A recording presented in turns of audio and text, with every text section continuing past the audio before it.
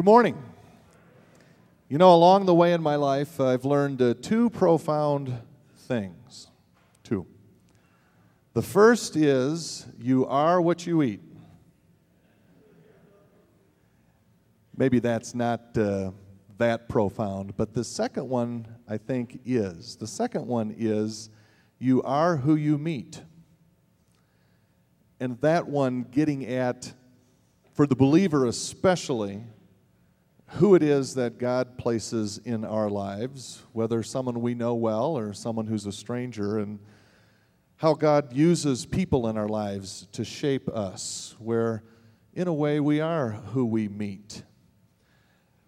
I'm so excited to introduce someone to you that I met long ago. He is the president of Western Theological Seminary in Holland, Michigan. And he continues on as the Henry Bast Professor of Preaching. In fact, he was the very first seminary professor that I had on preaching, so it's all his fault. But more than all of that, Tim Brown is my friend. And Tim Brown is someone that God brought into my life 15, 20 years ago, and used in a powerful way to crack open my own heart to the love of God and love of others. And boy, I'm so excited to have my friend Tim here today. I've heard him this morning already. Wait till you hear the message he has prepared for you, that God has. And I can't wait to share Tim with you. So please, would you join me in welcoming Dr. Timothy Brown. Thank you, Todd. I am fired up to do it again. Todd, thank you so much. West Bowles Community Church, the Lord be with you. I am grateful to Todd and the leadership team for the gracious invitation to be here. You know, I've taught preaching now for the better part of 20 years. That means that probably 800, 900 men and women have some kind of fingerprint of mine homiletically on them.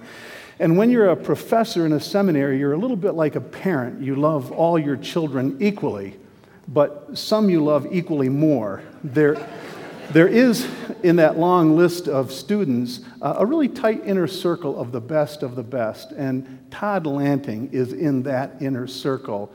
He loves God. He loves the biblical text. He is a voracious reader, has an enormous appetite for all things Messiah, and I admire that about him. That's what I think of Todd. What do you think of him? I thought you would say that. And as kind of a sidebar benefit, Todd and Jill have been good friends of Nancy's and mine for a long time. We have ascended the heights of Mount Arbel together. We've endured the withering heat of the Negev. We've squeezed our way through Hezekiah's tunnel, and all of that to a great joy and benefit. Thank you so much. We love being here. But may I also quickly introduce a couple of other people who are very important to me. I'm so happy on a road trip like this to have my wife, Nancy, with me. Nancy and I have 3 children, and who each have spouses, who each have 3 children. That means 9. We are a blessed couple. Next to Nancy is Mike Lefebvre, who works on our advancement staff at the seminary. He's here and so grateful for him. And I'm really excited that Johnny and Annie Iderach are here. Johnny just graduated from Western Theological Seminary in May, and he's here to be with his old professor.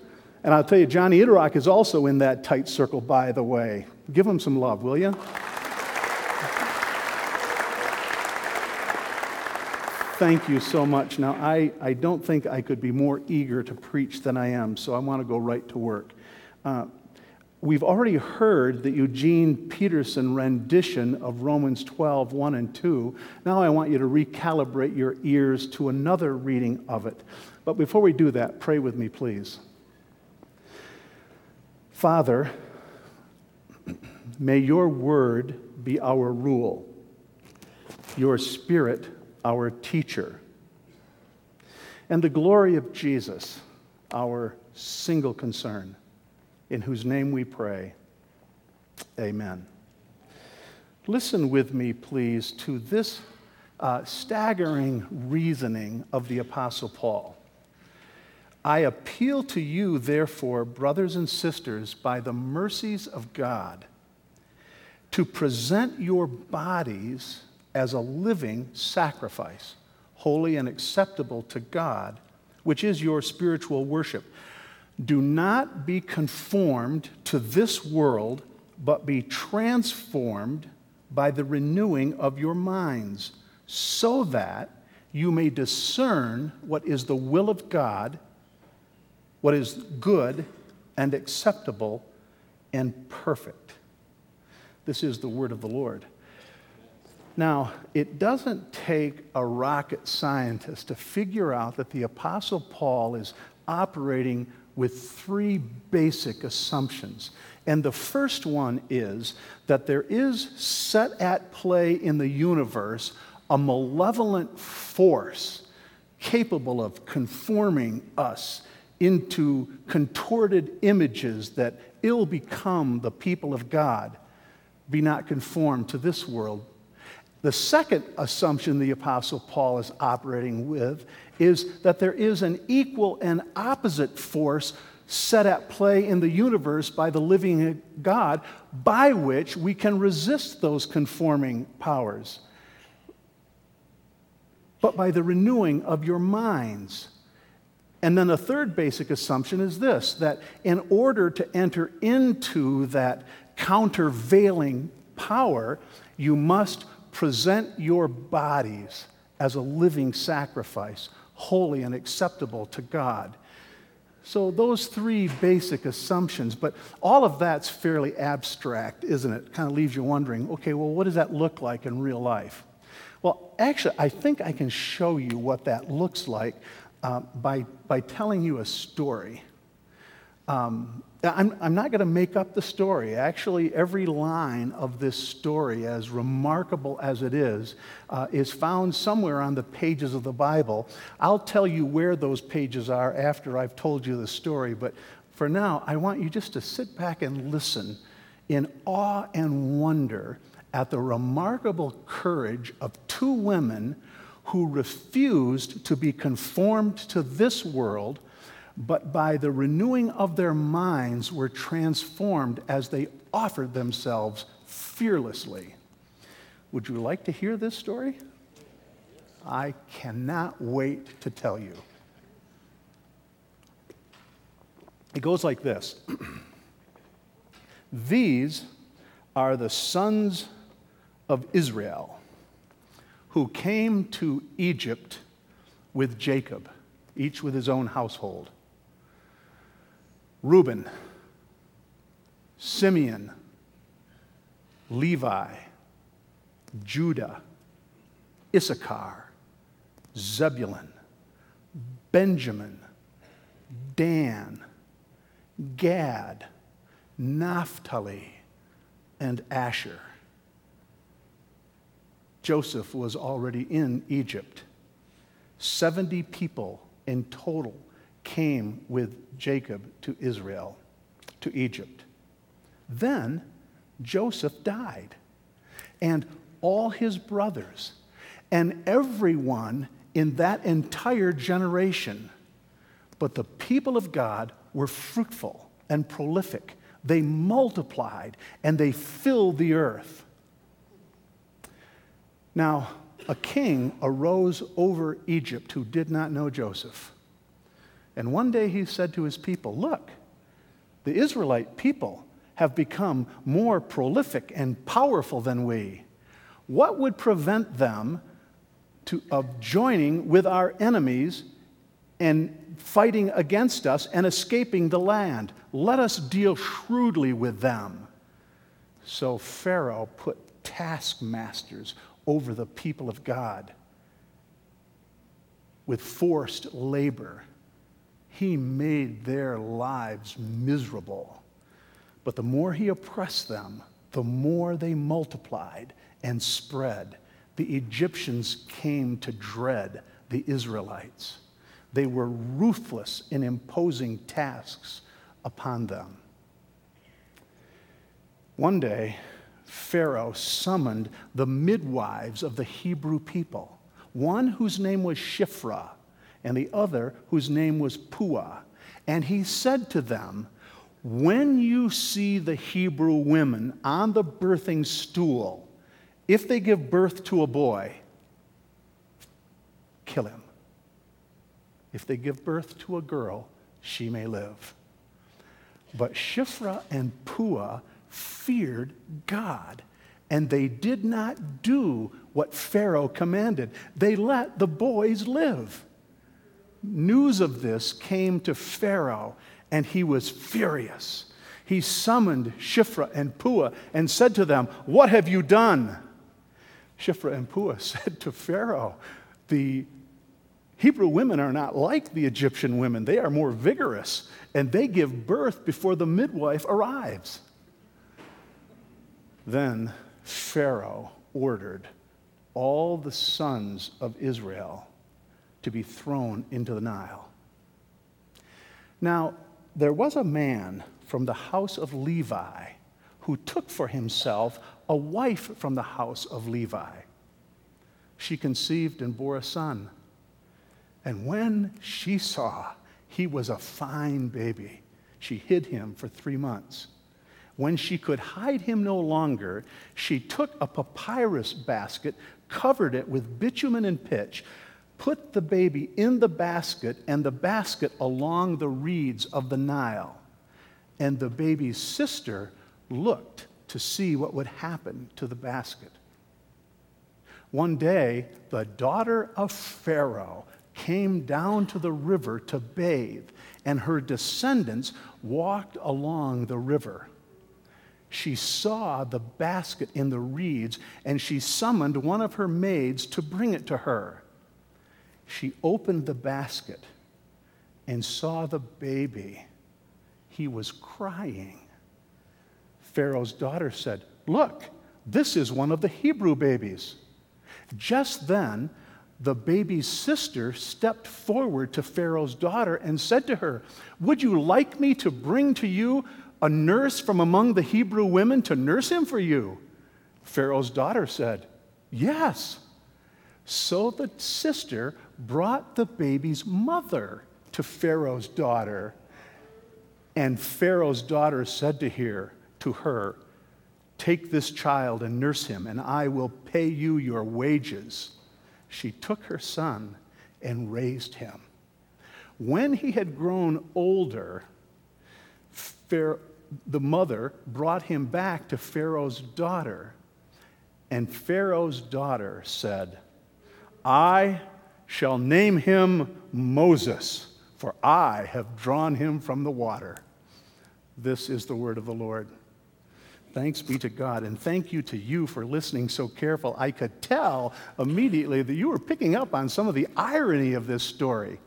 You know, I once heard Eugene Peterson say that when people come to church on Sunday morning, they have 2 questions on their mind. The first one being, is there going to be a story? And the second one, am I in that story? Well, as you can see, there's a story this morning. It's an amazing story of God's providence and sovereign power, and you are in the story.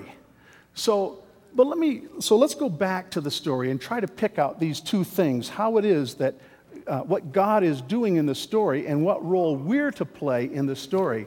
Now, let me tell you, though, it's a little trickier than you think, because with the exception of us being told that Shiphrah and Puah feared God, God is not mentioned in the story. There's no real clear evidence of what God is doing in the story. That being the case, you have to kind of look at it slant to figure it out a different way. One of the best ways of interpreting an Old Testament story is to listen carefully for any echoes of another story that you know elsewhere in the Bible. Did you hear any echoes in this story that I shared with you? Now, I'm sure you did. Let me point them out for you. What were you thinking when you heard this? But the people of Israel were fruitful and multiplied, and they filled the land. They were fruitful and multiplied and filled the land. Can anybody hear an echo there?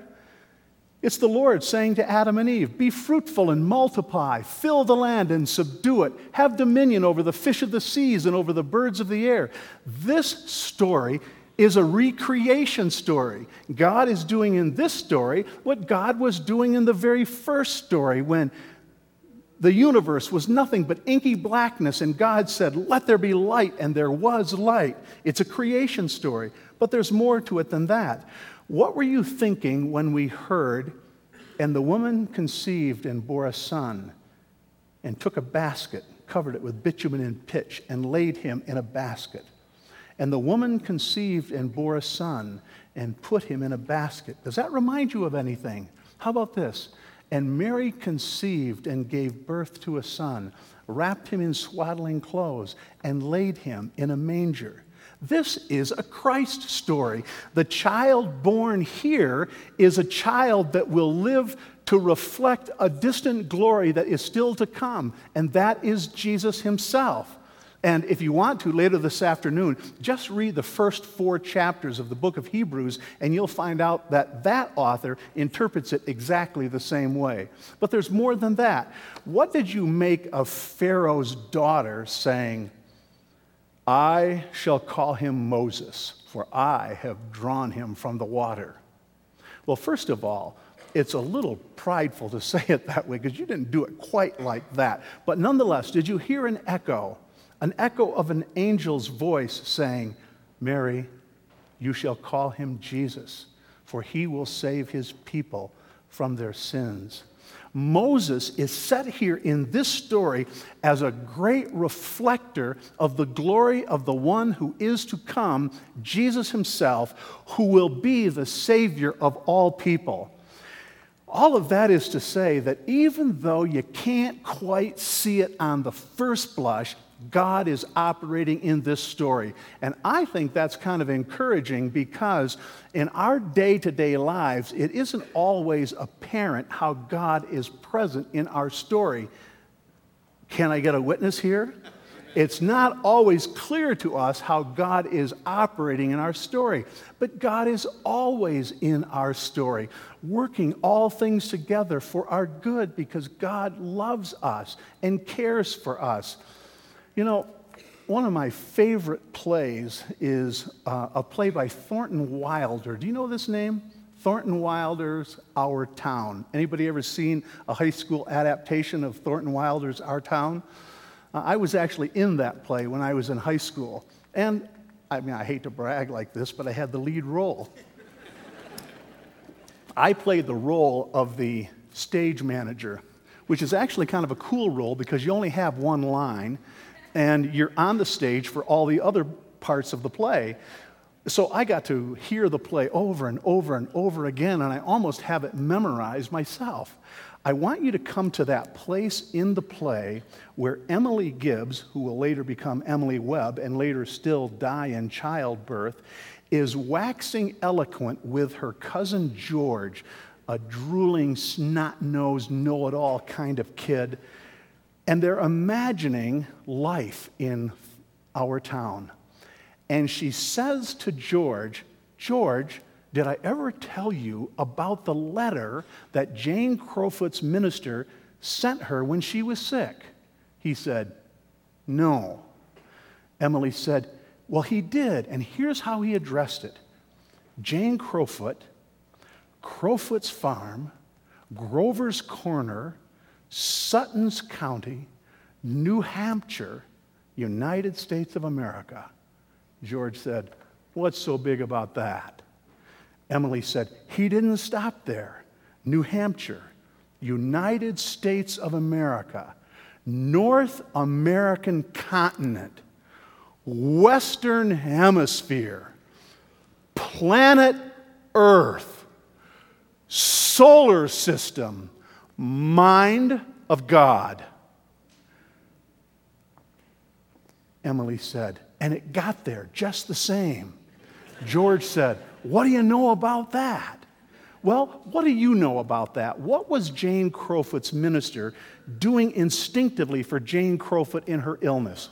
He was reminding her that she would not be known to him merely by her local coordinates, Grover's Corner, Sutton's County, New Hampshire. He would be known to her by her real existence in the mind of God. She belonged to God. And as one who belonged to the living God, no evil, no hardship would come her way without his loving care. Now, in the tradition that Todd and I came from, we have a 16th century confession called the Heidelberg Catechism. You don't have to read it, but guys like us have to read it. The first question to the catechism is this: what is your only comfort in life and in death? And the answer is that I, both in life and in death, am not my own, but I belong to my faithful Savior, Jesus Christ. You belong to God. Well, that's the first thing that I get from this story, what God is doing in this story. Is that pretty cool? I think it is. And the coolest thing is, God is operating in your story. But now I want to reverse things. I got to ask another question. What do you think that God is asking of you from this story? All Scripture, you know, is inspired and given for teaching, reproof, for correction, for training in righteousness, so that the child of God might be equipped, complete for every good work. What good work is being required of you? Well, another way of asking that, I guess, is who did you most identify with in this story? Actually, I preached this sermon once before in a large crowd, and a man came up to me afterward and he said, I most identified with Pharaoh. I said, Pharaoh? Yeah, because like if I could do this story and be Pharaoh, I would change things all around and the babies will all be saved. Well, thank you very much, but you don't get to do that. So apart from Pharaoh, who did you identify with? Well, I'm hoping that you identified with Shiphrah and Puah. Aren't these interesting names? Have you ever come across Shiphrah and Puah? Oh, I didn't tell you where this story was found. It's the first chapter of the book of Exodus and the first 10 verses of the second chapter. And this is the only place in the Bible where these two dear women are mentioned, Shiphrah and Puah. Pharaoh orders Shiphrah and Puah, the midwives of the Hebrew people, if you see a child born and it's a boy, kill him. If it's a girl, she can live. But Shiphrah and Puah said, we don't live for you. We live for another king, and we will not do as you have commanded us. And they let the boys live. And then, of course, that really humorous moment when Pharaoh finds out that he's been betrayed, and what have you done? And Shiphrah and Puah say, well, the Hebrew women aren't like the Egyptian women. They're more vigorous, and they give birth quickly to their children. For all the women here, I thought you might like that. May you be, if you bear children some more, just like the Hebrew women. But what are we to make of this? If this scripture is to be enacted by us, what are we to do? We are to play the role of Shiphrah and Puah, to be present at that moment in time with the mind of God, ready to do God's will. You know, here's the crazy thing about the Christian life. You know instinctively that you're being called to do something. And you'd never know for sure when it is and what it is. That moment came in the life of Shiphrah and Puah, and they were ready to be obedient to the living God. They refused to be conformed to this world, but by the transforming of the mind, remember they feared God, by the transforming of their mind, they offered themselves as living sacrifices, holy and acceptable. They did what they did because God was who He is. We do what we do because the living God has made Himself known in Jesus Christ, and it is our responsibility to act recklessly and sacrificially at any point in time. Because when God does what God does in the world today, God does it through people. God can do anything He wants to do, any way He wants to do it. He can snap a finger and make things happen. He can He can sprinkle fairy dust and make things happen. But God has condescended through Jesus to do things incarnationally. When God does what God does in the world, God does it through people just like you. And if I may take a risk and quote Dr. Seuss at the West Bowles Community Church, you have never seen anyone you-ier than you. You are the you-iest person on the planet, and God is going to do something through you. Think about it. Your lives matter enormously because God works through you. Let's see if we can play this one out. When God was tired of the jangling chains of slavery, what did he do? He raised up William Wilberforce on one side of the ocean and Abraham Lincoln on the other side of the ocean. And when the Emancipation Proclamation only sent bigotry underground, God raised up Rosa Parks to sit in the front seat of the bus and Martin Luther King to billow over the bus. I have a dream. When God does what God does in the world, God does it through people just like you and me. When God was tired of the howling hatred of Hitler, what did he do? He raised up a noble scholar named Dietrich Bonhoeffer, who himself was sacrificed to the howling winds of hatred, but he did it because he was a son of Shifra and Puah. When God does what God does in the world, God does it through people. When God ached for the lepers in Calcutta, whose fingertips did he use to cleanse them? Mother Teresa. When God does what God does in the world, God does it through people just like you and me. Am I making myself clear enough here? The point being, when you get up and walk out those doors, you are on assignment because in Littleton, Colorado, you are the only Bible that some people are going to read. You are the only glimpse of Jesus that some people are going to get. So you must let your pages be read perfectly clear and your gospel be a complete reflection of Jesus. All right, let me wrap this up. I've been in a college community now as a pastor or a teacher for the better part, well, not the better part, all of 30 years.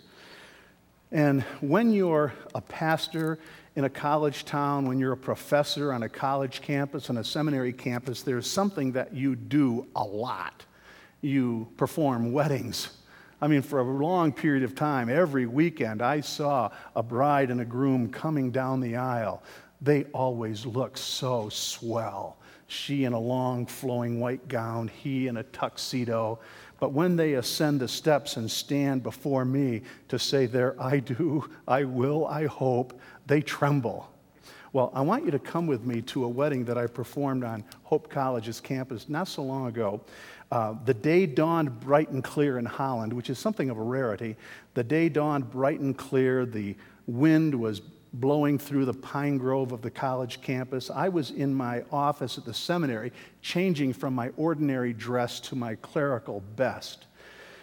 And I have to say, I looked pretty good with a long gown and a chasuble and a gold cross. My hair was neatly coiffed. I felt good about myself. I made my way across campus to Old Dimnit Chapel, down to the lower level, to get a drink before the service started. I had to wait a moment because the flower girl was getting a drink in front of me. She couldn't see me, but I could see her. When she finished her drink, she turned and saw me in all my resplendent beauty. It was more than the little girl could take in. And then, just that quickly, she wheeled on her heels and ran off to find her mother saying, "Mom, God's here." This was a good moment for me. Todd will attest to this. When you're a pastor, you don't get that kind of respect very often. Well, her mother, though, corrected her theological error, and I know that because just as we were about to make our final descent into matrimonial bliss, she grabbed me by the robe. Her shoulder was up, her lip was curled, she had copped an attitude. And she said to me, "You're not God, You're just the preacher. Well, I've thought about that, and I think she's wrong. I mean, I get the part about not being God per se, but am I not, a child of the living God? And you check me if I'm wrong, you are too. And I am I not, a follower of the one true Son of God, and so are you. And as followers of the beloved, it behooves us to present our bodies as living sacrifices, holy and acceptable to God, which is our spiritual worship, refusing to be conformed to this world, but being transformed by the renewing of our minds, just like Shiphrah and Puah. Do you have your marching orders clear? Then pray with me, please. Father, for the blessing of your word, a light to our path and a lamp to our feet, we thank you. For the glory of your Son who loved us and gave himself for us, we thank you. And now for this unspeakable privilege of being called by you to serve you in the church and the world, give us the courage and the grace to do exactly that. Through Jesus Christ our Lord. Amen.